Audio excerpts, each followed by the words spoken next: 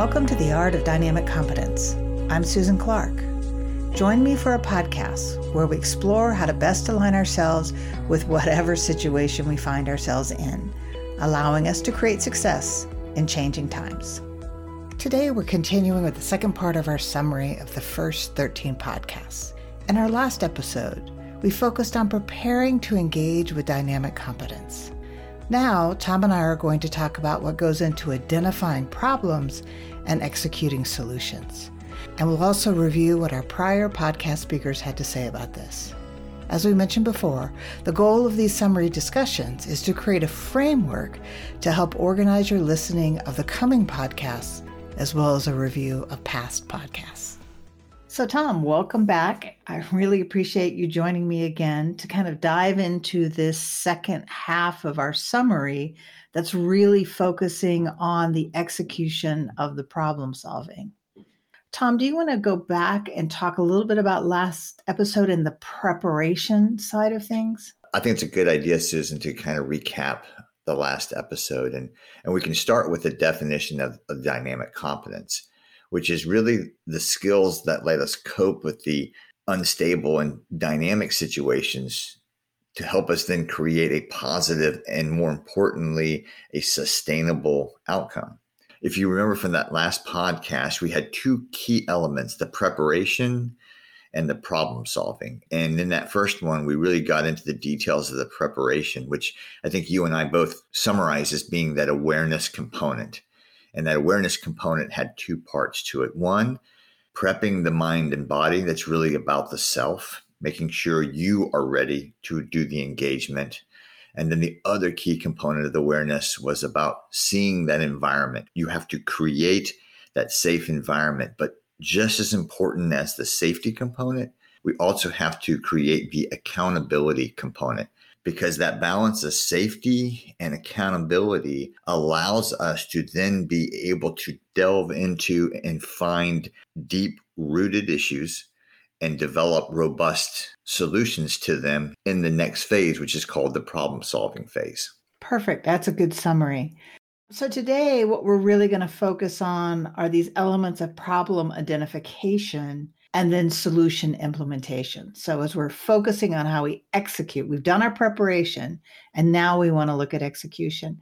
So Tom, do you want to give a high level kind of definition or description of what problem identification is and solution implementation is? Right. So if you think about it, you go into a problem identification with really trying to find what is the true root cause of it. And what do you mean by a true root cause? It is the ultimate starting point to where the problem has manifested from. And it's typically found as you work your way back upstream to then find the true initiating or headwaters of the issue.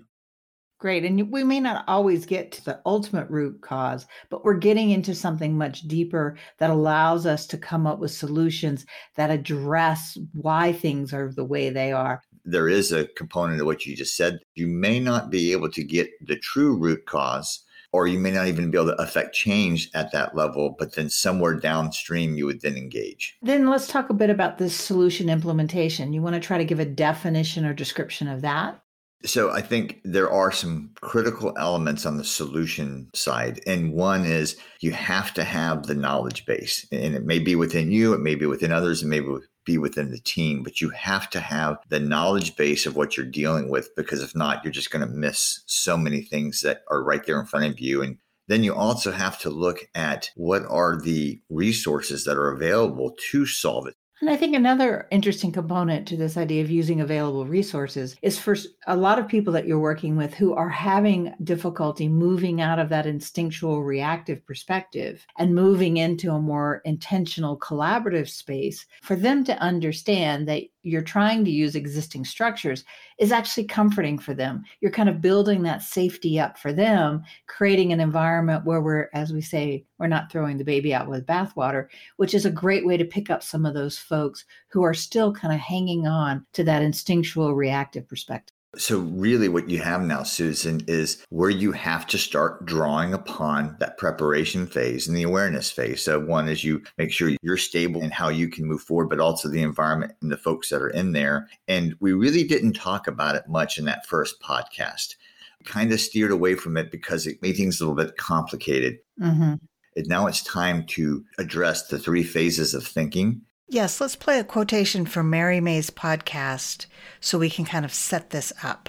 For our general purposes, we like to divide it into 3 basic levels. The first one is what we call reactive or instinctual, traditional cognition. It's outer directed. We are given a map of the reality of the environment and community we are born into. The second level is intentional, and that's what begins to happen when new information comes in. We realize that not everybody has the same map as we do, so we have to start asking ourselves, which is the correct map?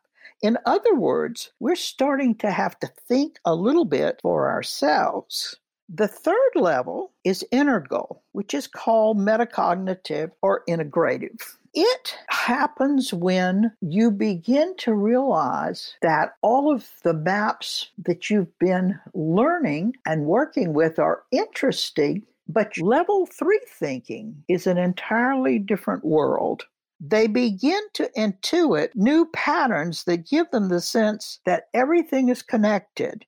They must begin to open themselves to existence as it unfolds moment to moment in order to experience things that are yet undiscovered. Again, as you said before, to be able to really be effective, we have to learn to draw ourselves and others out of reactive phase, pull ourselves out of that and be in that intentional and that integral phase. Because if you think about it, the intentional phase was us being able to compare ourselves to new maps. That was important. And then if the problem is very difficult and solutions aren't very easy to come by, you then have to go in that integral phase, which you start to look in between the maps. So that's so important to understand those key components, have practiced it before so you can bring it forward into that problem identification and that solution development. Great, Tom. And I think that's a nice summary of looking at these phases, or I often call them perspectives, that we work from. And remember, these are not static phases or perspectives. We move up and down through them. And then it's that dance between those 3 perspectives, phases, where we are as a group defines how it is that we develop and identify solutions. Yep. Again, as you said before, this is where that preparation phase, you have to be very proficient in being both in yourself and in the group. And those are the skills you're going to need to help you sit back and see where everybody is and then help lead them to that intentional and integral spot to be able to do the solution development. And what's so interesting, as we increase the complexity of the perspectives we look from, if we have problems where we need really intentional and even integral perspectives, the personal preparation of the people who work with us goes way, way up. And that's such an important point. And that's why in this preparation phase, knowing where people are they coming from instinctual reactive? Are they coming from intentional collaborative? Or are they even working at that integral level? Becomes so important to how we help them identify the problem, help them get to a certain level of understanding the problem. All depends on the perspective that you come from. Absolutely agree with you, Susan. I think that's why when we coined the phrase dynamic competency, we're now starting to really define what that dynamic situation looks like. Now you're starting to the engagement, and you have to bring those skills forward and then use them while in practice to work with the team to help them come and see what are the problems, delving down to that root cause, and then ultimately working towards the solution development. Great, Tom. I think we're ready to really dive in now to identifying the problem and that process and what our podcast speakers had to say about it. I think one of the main concepts we need to bring forward in the problem identification is this concept, and I laugh about this a lot because it really comes from the Hitchhiker's Guide to the Universe. And the ultimate answer was 42. But the funny part about it is it wasn't about the answer. It was all about the question. And that's the same aspect we need to take here, because developing a solution on the wrong problem is worse than any of the major problems that you're having. So the idea here is that we have to be very clear that it's about identifying the root cause to make sure we are in the right place, seeing it for what it is, understanding what is happening, and then being able to move forward with the solution, but on truly the root cause. And I think what Carla Scheidlinger said in her podcast fits into that very nicely with this quotation. I think that over the years, I've come to really understand that there's a real purpose behind what it is that is happening. It's like my father used to call things a good reason and a real reason. And I look for the real reason, which is sometimes deeper and more complex, or sometimes simpler. And I love this image of there's a good reason and a real reason. And what's so nice about that is we look at first simple processes, problems that show up from this intentional reactive perspective. They are so gratifying to solve. There's always good reasons for it. You feel hungry, you're driving a car, you're optimizing a process. You kind of intuit what the problem is based on your experience. You predict an outcome, you react, and you watch the response. Anytime we're working on these kind of good reasons, simple reasons, it's always really gratifying. But what's important is you really have to follow Carla's prescription. Is often we have to go beyond the simple good reason and get into a real reason. And I think, Susan, the good reasons really are drawn from our reactive map. It's instinctual and it feels right. The reality is that we sometimes have to stop and go, wait a minute, just because it feels good, it may not be right. We need to push ourselves to that intentional or integral space so that we can then look at it differently. And that's where a lot of the work that we've always done as consulting is help identify that. What we're talking about as people start to see the signs themselves, you start to feel emotions are climbing both within you and your group. You start to see a lot of victim, rescue, aggressor game playing going on. You also see big decreases in productivity. And at that point, that's what's waking you up, right? It's waking you up from moving to just these good reasons to really getting deeper into the real reasons. But what's so interesting, Tom, is that the signs that we're talking about are also manifestations of the human side of the problem. They're helping us identify where humans are really causing part of the problems that are going on. Do you agree? And what did you hear in the podcast? Well, to kind of help summarize that, Susan, is that process solving is always the easier one. Working through the human element of that process, that's the hard part. We have some wonderful examples here about what are some of those human side problems. What do they look like? I think Newton Harrison said it well. He talked about people are not equipped to take up this type of material because they themselves are not ready for it. And that kind of flows right into Michael Hogan's comment that he says, we don't want the change. And because you're not ready to take up and you're pushing away from the change, it's hard to get them to engage then into problem solving. And I think part of it from what Michael was talking about, we saw it in Will Rogers, where he talked about we're conditioned to accept fundamental premises that may be wrong. So we've already accepted that these are real. We've accepted what is truth, but they may be wrong. And that's no different, Susan, than what Carla had said about the good reason and the real reason, because that good reason typically could be the wrong reason. And as we start thinking about how do we start getting people moving in that direction, we find that we have all these biases, right? We're accepting the premises that may be wrong, but we also may be drawing arbitrary lines that exclude important information. So these, again, are human components to missing what it is. I think Will took that to a whole nother level when he started to talk about often when we have these very deep, substantial problems, we feel superior. And when we feel superior, and in the case he was talking about, we feel superior to the earth, these become really critical elements to keeping us from looking at what the real reason is rather than just a good reason. Right. And then that just flows right into Newton Harrison then talking about we are greedy. I mean, it's this ego-driven component. Michael Hogan said himself, if you have the egotistical side to you, you are completely blinded.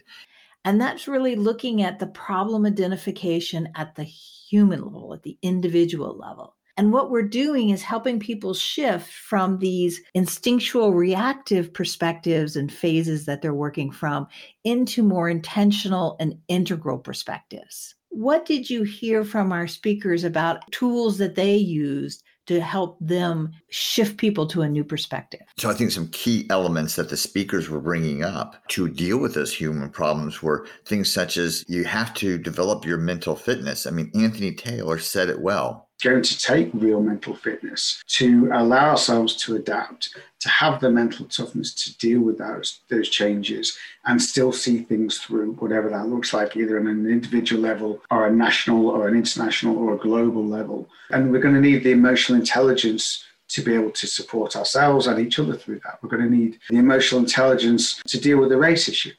We're going to need the emotional intelligence to deal with the political issues that we've all got, to understand each other's points of view and opinions and try and find a workable way forward. Oh, I agree, Tom. I think that's a really important point and a great quotation for us. And I also think that something you said in Bethany's follow-up, emphasizing the need to find tolerance to address the problem. Do you want to talk about that? Well, if you think about it, Susan, so now you're in the situation where you are prepped and ready. You have now dropped into this team and you're working with them to work through the problems, and you're starting to discover, wow, this really isn't about the process problem itself. It's really about all these mindsets that these people are bringing together that are coming to work with us and work through the problems. And as you said before, there are certain key elements that have to be there.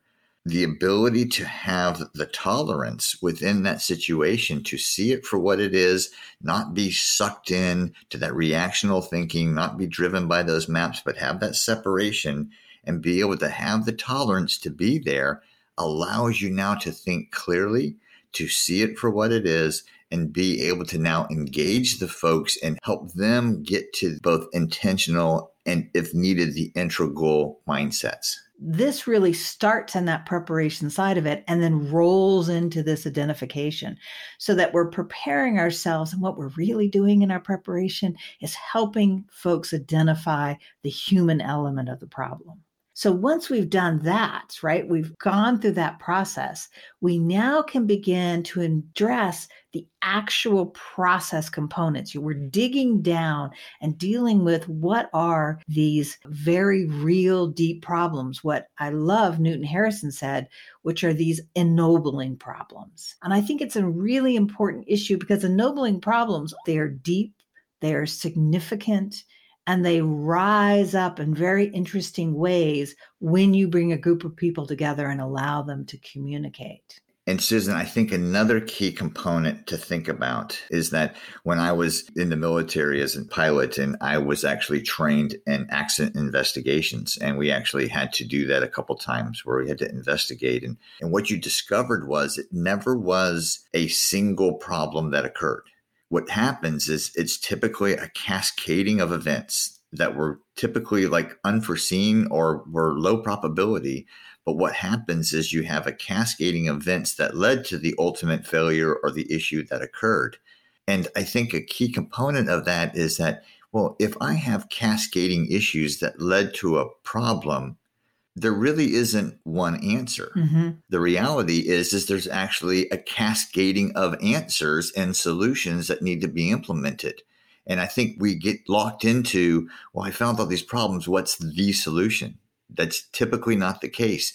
It's going to be multiple smaller solutions added in where needed to help then refine and eliminate the problems. And what's important to me as we talk about this art of dynamic competence is that as we become aware of this complexity, right? So complexity starts to arise. Organizations that are dealing with suddenly now see, as you just described, Tom, that there's a cascading series of events that are happening. And so it becomes overwhelming and it starts to slow things down. And I think Will said it really well when he talked about what he saw as a lot of the global issues that are arising now, the conflicts, the climate change, all of it coming together. And that Will expressed in his podcast that these large problems really will take too long to deal with because they seem so overwhelming. So it's this interesting piece of how do you get your people who are able to grab onto complexity in your organization and give them the space to do the processing, as you said, do the accident analysis. There are certain people who have that skill set who can go to that intentional and even integral space much easier and allow them to be able to get their arms around those larger problems so that you're not stuck, but you're able to keep things going really quickly. Do you agree, Tom? Yeah, because you're being aware, you're seeing your team, you then identify the skills that are on your team. And you understand that each person solves it in their own way. And what you do is you allow them that room to solve it. They're all going to get to the same place and they're all going to bring their own perspective. But in the end, it's all information that's drastically needed.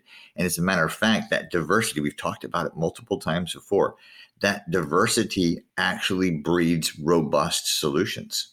Well, Tom, it really starts when we talk about what dynamic competence is about. Often it starts with somebody making a clarion call, a large clarion call. And we actually have that very significantly with Newton Harrison. When he said in his podcast, the life web is expelling us. And if we don't wake up, we're done for. And we're going to go back to a very primitive state by the time this works its way through. Why don't you talk a bit about the implication of what Newton started with that clarion call? I think the clarion calls, Susan, are truly the wake-up calls. It's put out there so people are shocked into awareness. They stop and they go, wow, holy cow, this is a big issue that's before us. But right after that occurs, my belief is that most people become quite worried. They become overwhelmed. I mean, that is a big subject. The life web of the earth is now expelling us. For most people, this would be overwhelming. But what Newton Harrison did is recognizing that he can't just go around holding up the sign, oh, we're all going to die. He had to find a way to connect to people. And what he's doing in his work is bringing in examples that are a little bit more aligned with what we would know and understand. And he's creating art to help convey the message, look what we're doing. Look how we're impacting. And by showing those problems, hopefully awakens people to then work on the solution. But it's not such an overwhelming problem that we just sit around going, oh, woe is me. I don't know if I can do this. And that's so exciting to me, because what I hear you saying, Tom, is that we start with this big problem, this large ennobling problem. And then each one of us has to figure out, how do we engage that? And what perspective are we engaging it from? And I think what was so interesting, if we chunk all the way down, Lucas Mulliman did a fabulous job in his podcast talking about how social information is taken in and what we do with it. Of the social information, we could actually play around with the variance and the clustering. So you could get exactly the same mean if people were sort of moderately far away from your own opinion, or one individual is very close to your own opinion and two are very far away. And it turned out that this makes a huge difference for how much people are willing to change their mind or the extent to which people want to adjust their initial estimates. And what I like about this is Lucas is really calling out the limitations to working from this instinctual reactive perspective. In his research, he demonstrates that change can only happen in small increments, and that we have to surround people with information that is only slightly different from their own maps. Absolutely agree with you, Susan. To do the expansion, we have so many great examples from the podcast of how you actually do that expansion, because that's the component that is yielding us a bigger return, is not taking people from a slight movement of their position to where they are, but really working on that expansion. So we work through creating common language. Even though people solve things and do things differently, we work on a common language that kind of relates those together. So we're really watching the environment there, and we're helping people figure out, look, I'm really good at this. Where can I invest my time and my energy into engaging this, right? And that whole feeling of being part of it and engaging is kind of that expansion component. You're able to then allow new concepts to listen to somebody else to kind of see how they're solving it. So all those pieces together are really helping us then expand our ability to see things and to move forward. And I think Bethany Crowley said it very well. At the personal level, we have to get to the space where we understand it's our responsibility to fix ourselves in order to fix the larger problem. Yeah, so coming off of that common language component, we really talk about what Newton Harrison had said about the currency that we use. Are we using the right currency? Is it a true motivator for what we're looking into? And I think what I liked about what Newton was doing, Anthony Taylor also did in his podcast, where he's taking familiar ideas, but connecting together in new ways. And so as we listen to these podcasts, you're starting to hear people talk about how they've taken familiar information and helped people see it in new ways, expanding their understanding of what's going on so they can help identify and grab onto whatever the problem is that they're facing. Coming off of that, Susan, what Michael Hogan talked about when he speaks of the ROI, which is the return on investment, it was about the alignment between what the regulators are doing and what the business was doing, and then what the naturalists were doing, and how you pull those together that we're now driving to a true solution that yields the end result that is both beneficial to all parties. And I do know, and knowing how Michael works, what he was able to do in talking about an ROI is begin to talk about two ROIs, a short-term return on investment, which is really the easiest solution, but often costs more in the long term, and a longer term return on investment that really is a reduced cost over the long term and a much more sustainable solution. So having that language allows a greater number of people to see that very subtle distinction between the short-term costs and the long-term costs. Yeah. So then at that point, Susan, what this allows us to do with the team now set, the language established, we've now chunked down to what is truly what we can wrap our arms around and be able to move forward. Now we need to start talking about really the components that need to be there as we move forward with solution development. Oh, I agree, Tom. We're going to have to look at it as this interface, as Newton says, between the large scale and the small scale. The large scale, as we said, is the clarion call. The small scale is the implementation. So as Newton Harrison had said, to get our arms around it, what are those things we need to have? We must have some elements here. And Bethany speaks well of the individual level. We have to build a robust structure. And then to take that to the next step, we then see Michael Hogan saying that we have to create a space to be able to make mistakes. And that will allow us then to be less fearful, to feel safe. We have a strong infrastructure. We're feeling safe.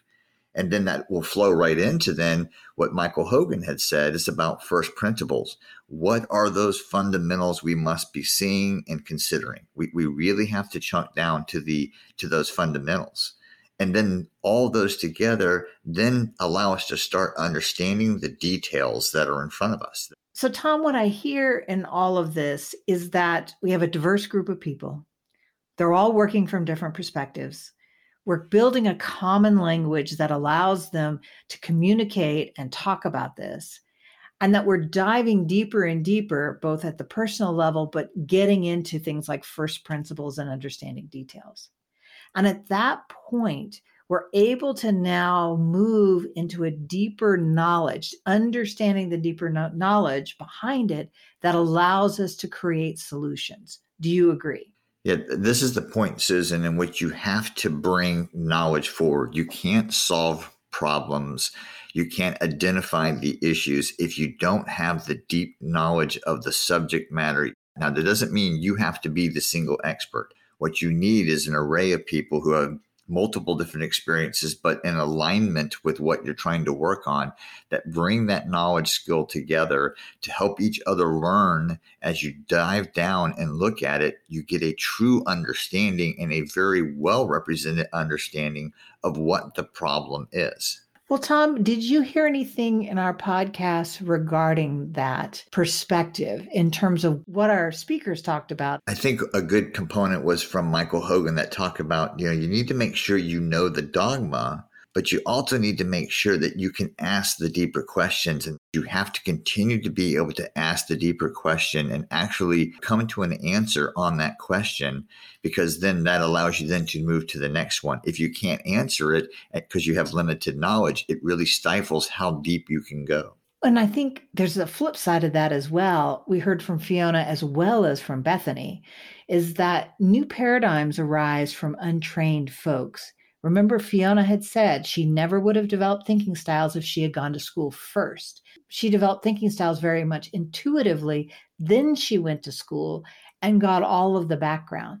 So it's almost the same thing that Michael was talking about, just backwards, which is you create the new idea and then you go make sure it fits in and understand how it fits in to the existing dogma. Correct. I think you have to be very careful here because you do need to bring the knowledge, but sometimes too much knowledge on the subject makes you blind. So then you have the other individual who may come in not knowing the subject well, but is learning it as they're going. And it's the balance of those two. It's the ability to see both sides and draw those together is where you have the greatest potential to truly finding that root cause, or that what we like to call the ennobling problem. Right. And it's that integration. I agree. And I think Anthony Taylor from his podcast said it incredibly well when we talk about integration of perspectives, both inside and out. And his whole work is looking at mental fitness and seeing how emotional intelligence balances out mental toughness, and then how mental health rounds it all out. That it's really all these integration of factors that have to come together. And Susan, I think what that leads us now to is with this structure and with this component of knowledge, we're now able to really dive deep into the system, the problem, what it is we're now working on. And we're able to then start identifying those components that aren't working. It could be cascading events. It could be a single entity. It can be lots of different things. But in the end, it's about, do we have the knowledge to understand what parts aren't working? And that's where our true root cause problem resides. It's really interesting, Tom, because I think what Will Rogers said when he said that who we think we are is not who we really are. We learn that personally. But when you reach this point, when you're ready to really embrace the problem and move on to the solution, you realize that the problem you thought was there isn't what's really the problem. And once you've been able to identify that, now you can really roll into this solution generation. And so at this point, Susan, now it's really about developing the sustainable solution. And we have to now talk through the elements and the parts that we need to have to really build that robust, sustainable solution. And I think a stepping point is where you look at Newton Harris, who says that the solution has to be larger than the problem you're actually working on. So if you take in consideration that cascading component we talked about of how the problems reside, it's about being able to develop a solution that's greater than all of those cascading elements to help build something that's sustainable. Right. And you've got to find the right people to do that work. And not only do you have to have the right people, they better have the right kind of tolerance to be grounded to both identify what that solution is and implement that solution. Right. Michael Hogan goes on to say that we may need a whole new vision, a whole new structure, so that we can connect from the top down to the bottom up. This is where sustainability comes from. It's that linkage, the linkage between the leadership agreeing and the execution at the front line. And those two are coming together for full alignment. I agree completely. And I also like what Michael said about building the entire program around collaboration and learning. Yeah, that's a critical component, because if you don't have the collaboration piece and you don't have the learning piece, you will not have sustainability. It's not like a one and done. No solution is just implemented and then it just happens to sustain itself. It's a life force of its own. And if it's not tended to like a garden, that solution will slowly dissipate and go away. And also, I think Fiona had a really great statement about this, because she talked about creating this authentic leader tree. Being authentic is the tree. And then all sorts of leadership can hang off that tree. So if you've built this structure behind it, you can now hang every different kind of leadership you want onto it, and it still works well. Yeah. And then as we're building this through, we really then have to chunk down and make sure that we focus on what Michael Hogan said were first principles. Right. And again, I go back to Fiona, and I think it was really interesting in my conversation with her that as you're in this process, you use existing hierarchies, existing structure when it's useful. And when you're not, and when it doesn't work, you go back to authentic leadership that allows you to implement new solutions in ways that haven't been done before. Right. And I think Michael Hogan ends up summing it up well. He talks about the solution must have the accountability. It must have the incentive. It must have the first principle. It must have the collaboration component. And it has to have the ability to allow you to fail and to be able to then pick up and continue on. And ultimately, you have to own the outcome of whatever comes from it. Tom, I agree with you completely on that. I think Michael characterized it really well. This is not easy work. This is challenging work. This is where we've made most of our money, helping people go through this. And we wanted to share this with folks to give them a sense of what it is that you're trying to accomplish and what are the different elements that our speakers have talked about regarding identification of problems and implementation of solutions. Yeah, Susan, again, this is not easy and it is a challenge, but through this process, it's about, can I get prepared for it? Can I build my own awareness? Do I know where my own body is? And can I engage the environment? And that preparation then allows you to get into what we would consider highly dynamic situations. And that ability to bring those skills forward, to drop into that problem identification and that sustainable solution development, those are the elements that we're trying to convey here. And again, it takes work and it does take practice, but there are some good skills that we mentioned through our podcast and with our speakers that have helped us have a better insight of what those things are and what they look like and how we can deploy them. And now moving forward in future podcasts, we're going to use the structure of these 2 summary podcasts so that you now have a background in what's going on and will refer back to the elements. And so I'm looking forward now, Tom, to this kind of second season of podcasts coming, because we'll be able to link what the speakers are saying to these 2 summary podcasts. Right. I think for our listeners to have that fundamental knowledge now of what really is dynamic competence, and then to actually see it in play as we work through these different speakers, I think it's going to be fun to do. Thanks so much, and we'll talk again soon. Thanks, Susan. Appreciate it.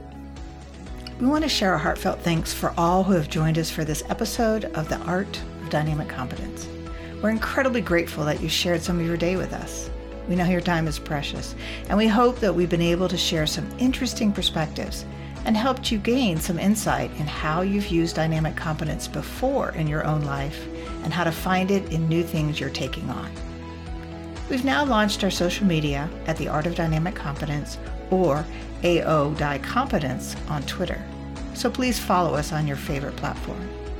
In the meantime, and if you're intrigued with what you've heard, please subscribe to this podcast and please tell colleagues, friends, and family about us.